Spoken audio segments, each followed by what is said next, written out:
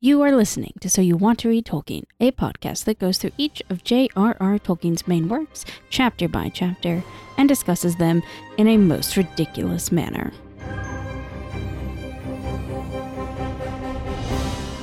Gentlemen. Today is my 111th birthday. Don't follow the lights. If you want him, come and claim him. Precious.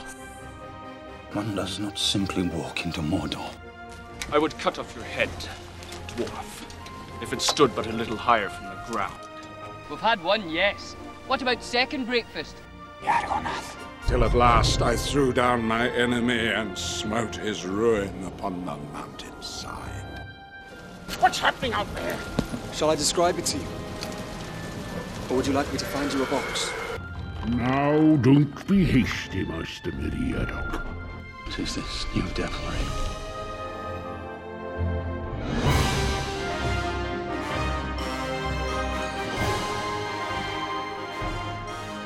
Welcome to So You Want to Read Tolkien. This week we are discussing The Two Towers, Book 4, Chapter 8, The Stairs of Cirith Ungol. I'm Caitlin, and quite literally, fuck this time change. I have no idea what's going on, what time it is, what time it's supposed to be, what day of the week it is, who you people are, I don't know. Well, I'm Rachel. That's who I am. I'm tired. It was already dark by the time I got out of work. Yeah, I hate that a lot. It sucks. And I'm Emmy. And I just got back from Memphis, Tennessee, where I was at the Young Adult Library Services Association's annual symposium, which means I met a lot of really cool people and I got a lot of really cool books. So that was awesome. Also, there was no snow in Tennessee, which was better than Chicago. There's snow where you are now? Not anymore, but there was when I left. There was 5 inches. It snowed on Halloween. Yep. For like 48 hours. This is why I live in the temperate area of Canada. We get rain. Don't worry, we get that too. It's just we've just gotten screwed by our destroying of the planet. Yep. It's fair. I mean, we also get windstorms, which really suck. Yeah, they don't sound good. All right. So this week with our chapter, The Stairs of Cirith Ungol, the characters for that chapter are Frodo, our hero, obviously. Sam, our hero wouldn't have gotten very far without him. And we've got Smeagolum, the hero of his own story. We get a brief glimpse of the Witch King of Angmar, the Lord of the Nazgul, the Black Captain. He stabbed Frodo one time and has for some reason downgraded the animal he's riding, but whatever. And then we get mentions of Galadriel, who gave Frodo a very important gift, and Faramir, who gave Frodo a less important gift. But both gifts are mentioned in this chapter. Characters from legend that are mentioned, or from a previous episode of this podcast: Beren, the Disney princess. He had a Silmaril one time. And Erendil. He has the Silmaril now. And is a star? Yes. Something like that. Either he is the star or he holds the star. It's all about the same thing. Or he's literally an elf riding across the sky in a boat. Yep. I don't know how those types of things work in Middle-earth. Does anyone really? I should say in Arda. I presume Tolkien, J.R.R. professor, has an idea, but he's gone from this world, so we can't ask him. Yet. That was a bit of a downer, sorry. Yet. Happy dismal season, everyone. We're going to get gloomy. All right. So our short summary. The Hobbitses and Gollum reach the stairs and begin to climb up, but first, Frodo tries to make a run for it. Yep. Like a dog trying to steal some freedom. I mean, the description is more like a zombie. Like a zombie trying to snatch some brains. Oh, I really thought you were going to keep it exactly the same, like a zombie trying to steal some freedom. I was about to be like, yep, that makes so much sense. That's it. That's the chapter.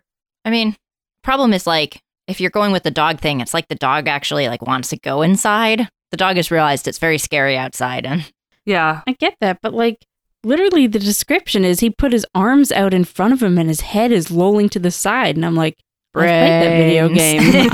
I've had to kill that character. So I don't know. Yeah, it's very thematic for post-Halloween, I guess. Long summary. Gollum pulls Frodo along past the crossroads, which once again acts as both a literal and metaphorical border. At this point, they've crossed into, miserable land, and the terrain is very quickly changing to be super ominous. But also, Frodo and Sam immediately have heavy hearts, and Frodo can start to feel a very real weight from the ring around his neck. At one point, Frodo looks up and now sees Minas Morgul, the city of the Ringwraiths. It's set back in a valley and placed atop a hilly area, and it's glowing, but not like Minas Ithil used to do with the moon forever ago. It was like all moon glow city, and now it's just like creepy pale corpse light city because zombies.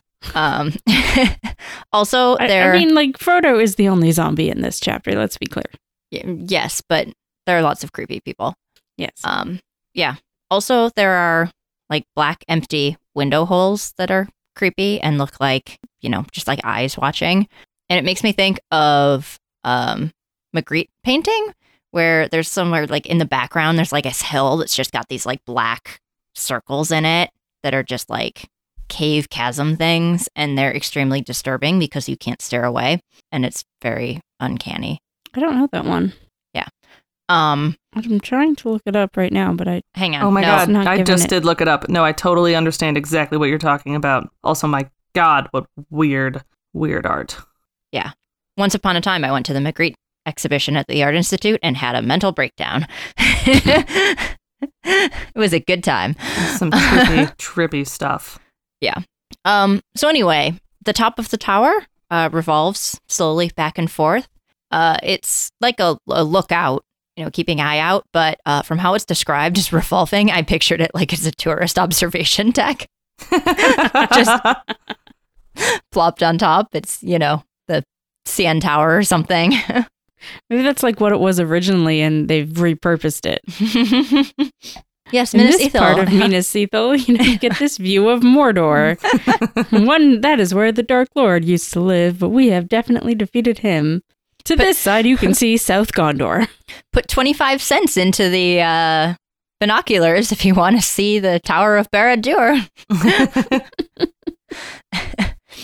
But our tourists on the other side stare for a while, with Gollum actually the first to recover and start to drag them along again. They come to a white bridge where the road crosses the stream in the valley and heads up to Minas Morgul. And there are also a bunch of super creepy white flowers that smell rotten. Yep. Charming. Yeah, we're not given a name for them, so I didn't try to look up, like, if these are magic flowers or, like, representative of, I don't know, some swamp flower, but... I feel like we did look them up recently, or something. These ones? Or maybe when I was reading about the valley last time we recorded, maybe I just Googled Tolkien rotten white flowers. You just get the other white flowers. Unless it's a corrupted version of Cymbalmine. Cymbalmine? It's got the Cymbalmina, something to that effect, yeah. Yeah, I was going to say it's got the E with the dot, so it's got to be something. But there's also the Eleanor flowers which are in Lothlorien. Yeah. Anyway, yeah, for all of Tolkien's excess of sharing plant names with us, we don't get this one. Also, the bridge has a lot of really unpleasant sculptures on it, just if you weren't feeling welcome yet. But Frodo actually does feel welcomed by this, or, overcome and zombified by outside forces and finding himself starting to lurch right down the road toward Minas Morgul. Proper zombie shamble. Frodo's only barely held back by Sam, and Sam and Gollum are both yelling at Frodo, and there's a little moment where Sam's like, for once I agree with Gollum. Like, no, that way is very bad. Yeah. When Sam and Gollum agree, it's going to be important. Like, some serious foreshadowing there. Maybe this is some bonding time. Mm-hmm. We've hit our limit. So, Frodo does manage to turn away, but even then he feels the ring resisting him and trying to turn him back. But Gollum instead takes them through a gap in the stone wall that was running beside the road, which leads to a path. And thus commences the walking and the climbing in this chapter. Everyone's favorite. Everyone's favorite. Gollum's eyes here are described as shining with a green-white light, reflecting the Morgul sheen, or at least making, their own creepy glow in response to the creepy Morgul glow. It's definitely not at all ominous. It's Gollum's fine. It's cute, you know, like a cat. Yeah, totally fine. No, actually, it's juxtaposed really interestingly with the different scene we have with Gollum that we will get to later. But Gollum starts to kind of look evil at this moment. Mm-hmm. So at last, Frodo has to stop once they've come to the top of a section of rock. Frodo actually speaks aloud about how heavy the ring is on him, which I found interesting. He's pretty open about it. But Gollum is very, very not okay with resting here. This is a bad spot. Do not stop. Do not pass go or collect $200. And they're visible from the bridge here, and that's, definitely not good. And Frodo does start to drag himself up to continue on, but first, the ground rumbles and shakes, and suddenly a red flash erupts in the east, aka within Mordor. And in response comes a flare of blue lightning from Minas Morgul, paired with a terrible screech, and you can hear the music start to crescendo, and maybe just in my head, but the hobbits throw themselves down in response to the screech. And when they're finally able to look up again, they see an army marching out of Minas Morgul. And at the head of the army is none other than our favorite Stabby Boy. Stabby Boy. Stabby Boy. Stabby creature. Not sure if they have gender anymore. Out comes, at their head was one greater than all the rest. A rider, all black, save that on his hooded head he had a helm like a crown that flickered with a perilous light. Now he was drawing near the bridge below, and Frodo's staring eyes followed him, unable to wink or to withdraw. Surely there was the Lord of the Nine Riders returned to Earth to lead his ghastly host to battle. Here, yes, here indeed was the haggard king whose cold hand had smitten down the ring-bearer with his deadly knife. The old wound throbbed with pain, and a great chill spread toward Frodo's heart.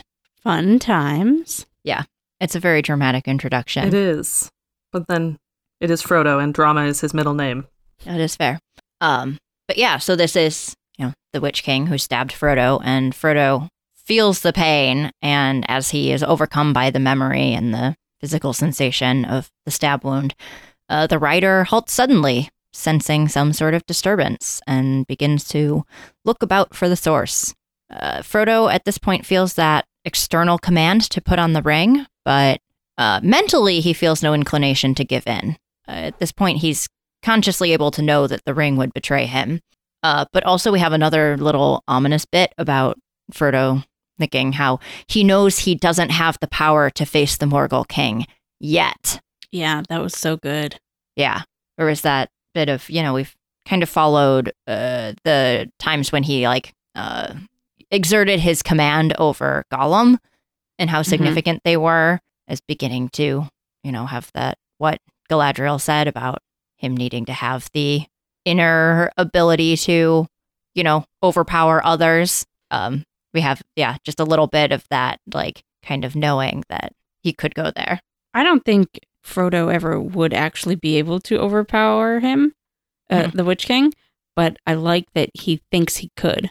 Mm-hmm. He thinks he could control the ring to that point if he had it long enough. And what's more interesting is that he just had the thought. Right, exactly. The fact that it's phrased that way seemed very significant. Yeah, it's really creepy. Just a bit. But despite Frodo's mind trying to resist, despite Frodo's brain telling him not to put on the ring, his body has other plans, and his hand starts moving toward the ring on the chain around his neck. But at the last minute, Frodo is able to exert his will and reach instead for something else, the phial that Galadriel had given him, carrying the light of Arendelle. And this gives him the strength to resist and also turns aside the attention of the rider. Also, the rider has other places to be, people to conquer, etc., etc. Dark Lords to obey. Yep. Lots to do. Gotta pick up some milk on the way home. So yeah, off goes the army, which is noted for being, one of the greatest hosts in forever to emerge from the Dark Land and all that. And yet it's also pointed out that it's not even the greatest one Mordor has. So, Doom. Yeah, this is like the army of Mordor that exists outside of Mordor. Mhm. So there's more to come from inside of Mordor. Yeah, and that makes this one look small. Which, ouch. Yeah. So seeing this, terrifying army, Frodo thinks of Faramir and, seeing this army coming for him and for the rest of the world, Frodo begins to feel that he's too late in his task and all is lost, and he begins to cry. But after a while, Sam stirs him from his grief and tells Frodo to wake up. The armies are gone and that they need to get gone too. And Frodo is able to go on because he remembers that, he needs to go do this task even if, no one ever knows about it, or if everyone is dead and no one is left to know what he did. Even if it's too late, it still has to be done. Poor Frodo. Yeah. It's a pretty thankless task. Well, it Until has the it's potential over. to be. Yeah. Mhm. Well, yes. And it's hard knowing, it's important, but seeing the armies and everything, and not that I think Frodo thinks he could really, make a change in the battle, but he basically has to ignore all of the everything else that's going on just to do this. And the fact that all of his friends might be dead. And Mhm. I mean, he thinks specifically about Faramir because he just met Faramir, but he also thinks about Aragorn, his long lost love. And Elrond, who's just Elrond. mentioned. Yeah. So yeah. But Frodo clutches the light tight against his heart and walks onward. They go over a narrow ledge and come to the first stair. This one is basically a ladder, and there's lots of climbing. And then when they get to the top of that stair, Gollum tells them there's another one, much longer, and they'll finally rest when they get to the top of that one. This is the point at which I was like, I would be Sam. I would just strangle Gollum when he said that. Anyway, Gollum has names for these. The previous stair was the straight stair, and next is the winding stair. So it's longer, but it's basically a switchback. And gonna have an aside here for a second, because this summer I went hiking in the Chartreuse Mountains. And it was beautiful, but I basically climbed 2 mountains, and one of which was basically long, but just a steady incline, and the other was basically like climbing up to the top of a waterfall, and I wanted to die. Yes, switchbacks are the fucking worst because you're going up probably pretty steep because that's why they needed to be switchbacks, but you're not making much headway because you're just doing the same thing over and over again. And if there's sometimes it's very hot and there's very bugs, and maybe I'm thinking of a specific situation in my life, but oh my God, it was the goddamn worst. Yeah. So anyway, I very much feel for them, especially with Gollum just being like, we'll rest after that one. No. He's not the most motivational tour guide. No. Well, we have already discussed what a shitty tour guide is. Yeah. 1 out of 10. He got us there, but it sucked. Yeah. So yeah, they do climb a whole bunch more until they see a cleft in the mountains above them with a tower placed above the pass. Sam at this point calls out Gollum for not telling them that the secret path was guarded after all. Gollum's argument in his defense is that, of course, all ways into Mordor are watched, but this one is less watched. I'm on Gollum's side here. Like, this isn't the Black Gate. It's not a huge-ass gate with 2 towers and, like, trolls and armies coming in and out. Like, it is indeed much less watched, and here you have a chance to survive. Mm-hmm. So you know what, Sam? Shut up.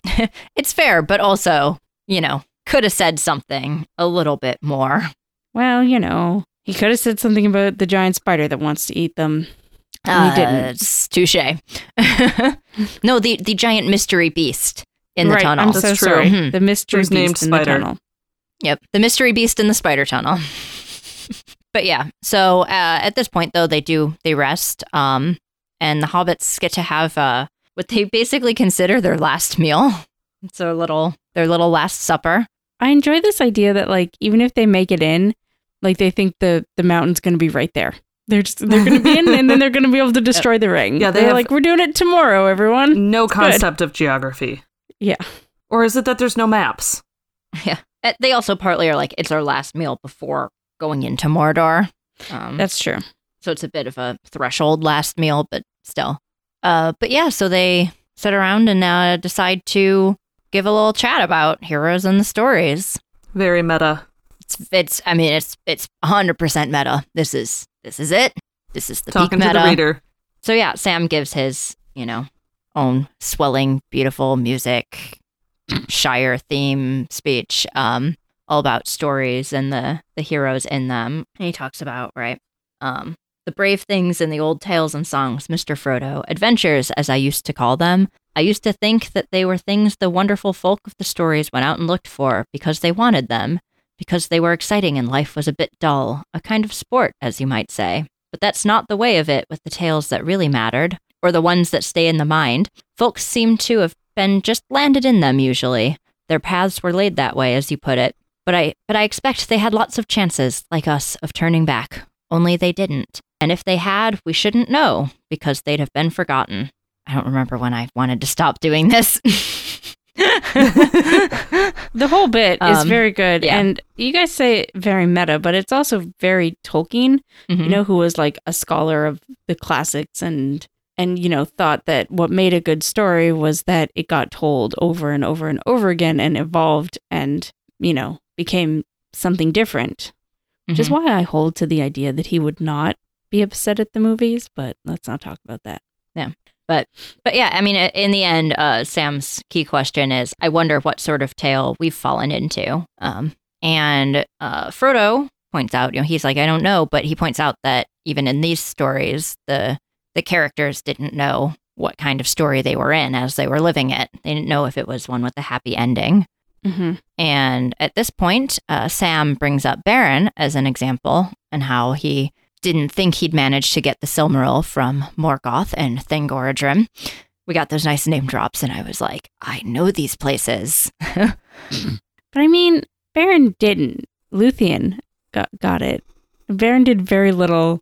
Luthien did fucking everything. Right. I just want to throw that out there. And Luthien knew she'd do that shit because, she was awesome. But I mean, I guess Beren got his hand cut off. And he also fucked up everything when he tried to take more than one Silmaril. Bitten off. But that wasn't even until later. Yeah. But yeah. But Beren did get the Silmaril back, Luthien. Even though, Thangorodrim was a more terrifying place than, the place the hobbits find themselves now when going into Mordor. It was, evil stronghold number 1, not evil stronghold number 2. The place where Sauron got grounded. Where Sauron got grounded too. By his dad. Sam also points out that even Beren's story goes on, and I loved how he put this, past the happiness and into grief and beyond it. Which is just sort of a really nice way of putting it. Especially because that, Beren died and came back. So beyond it is very, very fitting. That's very beyond. But then Sam points out that then the Silmaril came to Arendelle, at which point Sam realizes, exactly what's in the file from Galadriel, which, depending on how you want to put it, it's, literally Arendelle's body. It's light from the Silmaril, which is light from the trees. Yes. So it's holy light. But yeah, so it's literally the light of that same Silmaril, and in a way, they are continuing on that same story, which, I mean, given that we've been reading that same story, yes, that's about it. I really liked that bit, how Sam was like, wait, that's what's in your file. We're in that story. We're a part of it all. And I don't know, that was just a really good bit. Mm-hmm. When Sam came to that realization, then both of them were jokingly asking, quote unquote, Dad for another story. Which was really sad because Frodo's very much an orphan, but yeah. So yeah, in this, Sam wonders if the tales ever end, and Frodo replies that no, but their part in this one will end one way or another. Sam is mostly excited to just get some sleep eventually. Mm-hmm. But he does wonder if they'll ever be put into stories or songs. And this is where, they have the really cute back and forth, mock talking, like kids asking their dad to tell them about Frodo and Sam. And each is trying to hype up the other one. It's really cute. It's so cute. Like just a little moment of friendship and not misery in this miserable place. But I also liked that it kind of matched with the whole idea of Tolkien telling this story and these stories to his kids, right? Yeah. That's how he started doing it. So I picture him reading this to some of his kids and doing this like, no, Well, and Dad, this is tell me more about. This is like 20 years later, so they're not kids anymore. He had a lot of kids, right? 3, 4? Let's look it up. There's at least 2 boys and 1 girl. Yeah, because I remember reading the 4 letters from 4? Father Christmas and how like 4. some of them were all grown up when others were younger, so I don't know exactly. But Right. Okay. But even so, even if he's just being nostalgic about it. Yeah. And he It would probably still had be a grandkids nice- at some point. That's true. He definitely did. But it would still be like a nice, even if the kids are adults now reading it, like a nice shout out, for Mhm. lack of a better term, Yeah. to them. Yeah, it's very insider. Hmm. My favorite bit was when Sam says that he really just wants some sleep, or he's eager for the opportunity to sleep, and like English professor Tolkien then specifies, and I just mean regular sleep. That's not a metaphor. I don't want to die. I just want to sleep. And I also found that highly relatable for most Yeah. of my adult life. I just want to sleep. Yeah. I am Sam.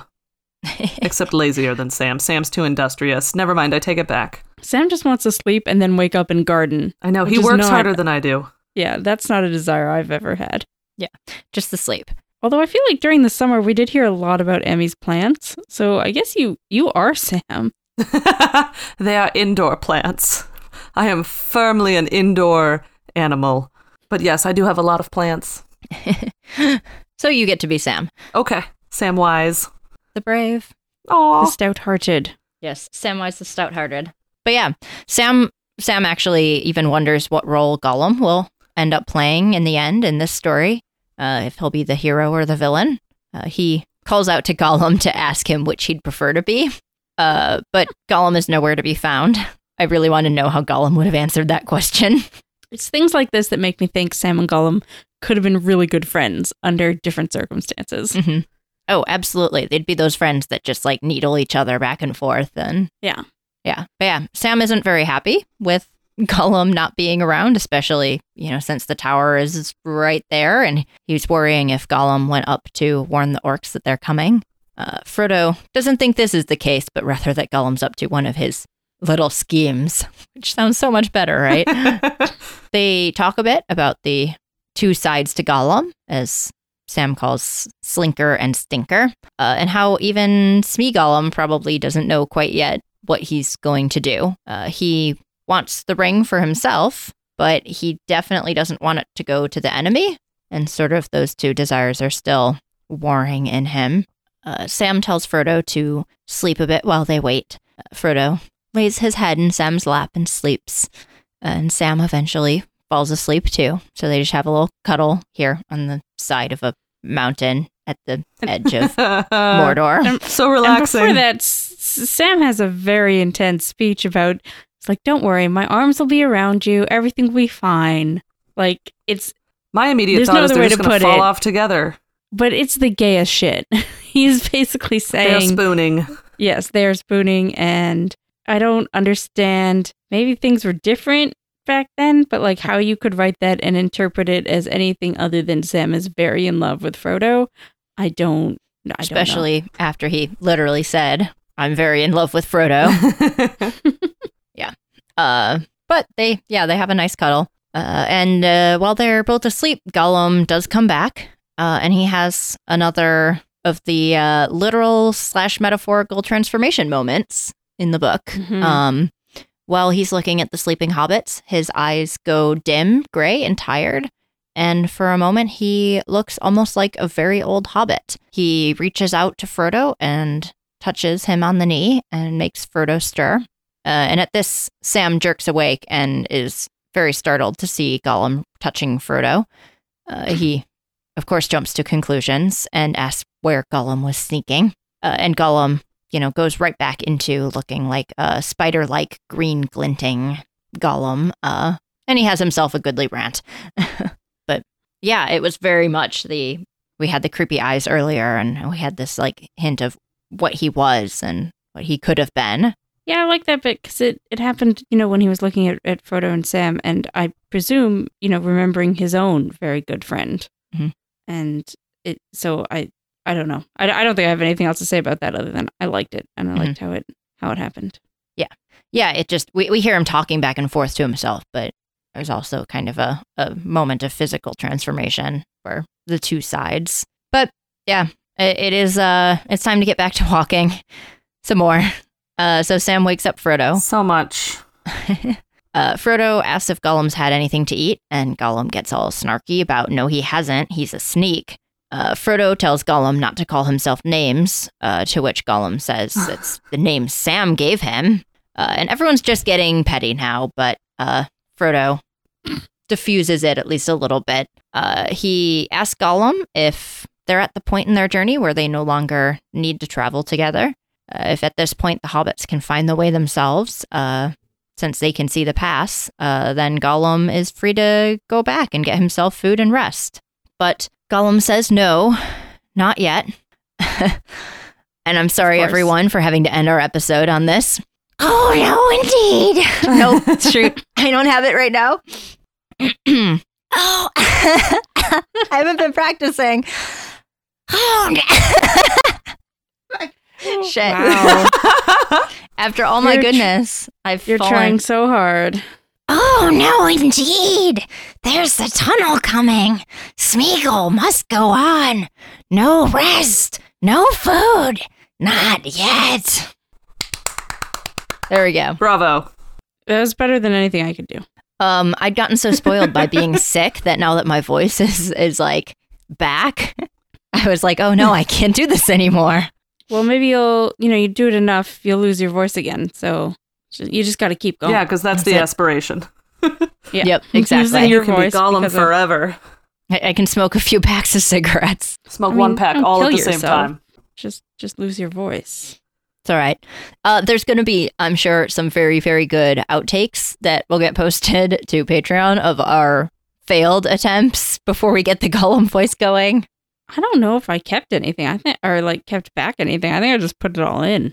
Oh gosh. Well, sorry everyone. or if I cut it out, it was mostly because instead of doing the voice, it was just 5 minutes of us laughing. I mean, that's fair. Yeah, that's really only entertaining if it's us. Yeah, my throat totally hurts now. Yeah, because that's what it is. It's us trying the voice, failing epically, and then laughing at each other for 5 minutes. Yep. That sounds about right. That sounds like what it was. That's been our life for the past couple months now. But yeah, no, that's the chapter did take an opportunity to end on another, nice ominous note. No rest, no food, not yet. Who's going to be the food? We don't know. That's very echoey of Frodo's not yet. Mm-hmm. Something about not yet is just always ominous. Also, my throat hurts in sympathy. I have a sympathy pain in my throat, and I did nothing. I'm very sorry for your pain. Thank you. All right. Did anyone have any favorite bits? Want to attempt a Gollum voice and destroy your throat? I mean, my favorite bit is really, I like when Frodo says not yet, because it's creepy. And I do like when Sam brings up Baron and they talk about how, oh, wait, we're part of that story too. That's crazy. Yeah, I love storytelling. I love that whole meta section, even though while you're reading it, you're like, oh, you're just talking to me, the reader. It's good theme. It is. I'm realizing it's such a very different vibe when, you've gotten to read the Silmarillion, and we haven't even read the whole, Beren and Luthien book. But that, Tolkien had written these stories, but most of the world hadn't read them at this point. That's true. They'd mostly just heard about Beren from Aragorn. And they may have even forgotten that by now, unless they, reread the first book before, although it was only a couple months, but still, it was such a brief mention, they might have forgotten it. Mm-hmm. Yeah, and my usual getting to this part, I mean, I don't remember it distinctly, but I'm sure I was like, who the hell is a Morgoth or a Thangorodrim, and what's a Silmaril? Yeah, so it is nice it's nice knowing all these things. Right. You know exactly I feel so how cool knowing all these things. Yeah, you feel cool and you know exactly where they fit in with this continuing story. Mm-hmm. Also remembering again that Erendil is Elrond's dad. Yeah, Right, which they makes never really bring that up. no. And when you, for some reason, the Light of Erendil, I'm always thinking is so distant past. And then it's like, oh yeah, Elrond's dad. And you're like, hang on, Elrond is still alive and very much involved in things. So while it was a long time ago, it really wasn't in the scheme of Arda and how long people live. It's just weird. Yeah. It's like how, like, it weirds me out that both Arwen and Aragorn are, descendants of Beren and Luthien. But, like, one of them is, like, 5 generations down, something like that. And one of them is, like, thousands. Yeah. Not, maybe. I mean, I don't know how many years have passed because... Well, thousands upon thousands of years have passed. Because, like, the second age, or sorry, the fifth age, we're in, like, it's been, like, 3,000 years, hasn't it, since the end of the second age? Almost 4,000? It's been a very long time. Which, again, is just the scale of the absurdity of, like, the elves versus everyone else. And then I know the second age was relatively short. Like, I think it was only 2,000 years or something like that.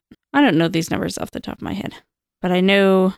I'm just thinking, like, 1,000 seems like too many. I don't know why. Thousands of generations. That was hyperbole. It's it's hundreds. Yeah. I'm just sitting here. I'm like, aren't we something like 75 generations away from like 1 AD?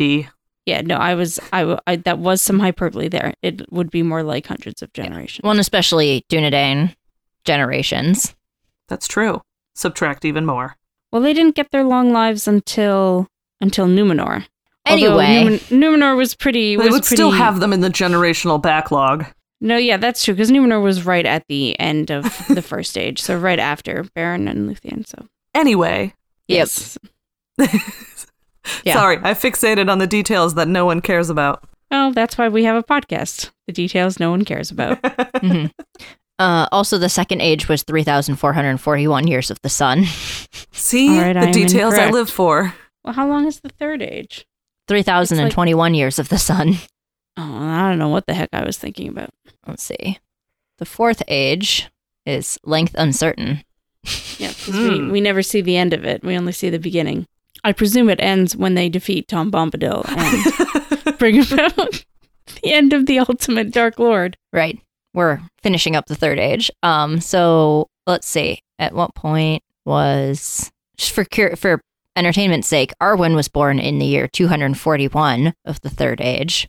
Mm-hmm. So she's, old. 2,500. Old as balls. Yes. And we can go back to somewhere in here. There's Numenor. Sorry. It's okay. It was just funny. We're all like waiting with bated breath. There are a lot of names. Where the fuck is Beren? Oh, there's Control F. Turin. Okay. Beren. That would have been much starter. Okay. Beren sets on a quest of the Silmaril in 465 in the first age. Jesus. All right, I was wrong. It is like 1,000 generations. I don't. So many I still years don't think have it passed. is, because if so the second age was what 3,500 years ish, and so is the third age. Mm-hmm. So that's 7,000 years. Yep. Okay, and if 2,000 years in our world is about 75 generations, so then it would be hundreds. Yeah. So okay. it would be like about 300 maybe 1,000, maybe depending on how unfortunately short their lives were. Yeah, I was just gonna go for 50, right? No, I think it would be about 300. Oh no, like at age 50 that they died. Kids. Oh, I see. Oh, that they have kids. All right, I was thinking way more depressing. Age 50 when they die. No, because they live to be a few hundred years old. But that's fair. I also don't think they were waiting too long. I mean, we could average it at 75. If they all gave birth at 75, that would be 93 generations in 7,000 years. I was gonna say that seems like waiting a long time, but I guess actually Aragorn's in his 80s when he has kids. So anyway, glad we've had this talk. Yeah, but the point is, it's been 100 generations for Aragorn and 4 for Arwen. Yeah. Time is weird. Time is a construct. I mean, at one point it literally was, because time was the trees. And they constructed them. And I on guess that note, the same person constructed the sun and the moon. So, well, the same being. on that note, So you can check out our Patreon at patreon.com/So You Want to Read Tolkien. There's fun things on there, like outtakes and interviews and more. And there will be more later. If you want to support us elsewhere, you can please leave us a review on Apple Podcasts or anywhere else you listen to podcasts. You can tweet at us at To Read Tolkien. You can email us at wanttoreadtolkien@gmail.com. You can follow us on our very slow Instagram at instagram.com/So You Want to Read Tolkien. Shade. Self-shade. Shade on myself. Self-burn. I was gonna say, it's me. It's me that always forgets to change my username when I change your users when I sign into Instagram. Anyways, that is it. Please join us next time for Book 4, Chapter 9, Shelob's Lair. I wonder Shelob? who or what Shelob could be. Perhaps the monster that lives in the spider tunnel. That seems unlikely. I've been Caitlin. I've been Rachel. I've been Emmy. Bye-bye. Bye. Bye.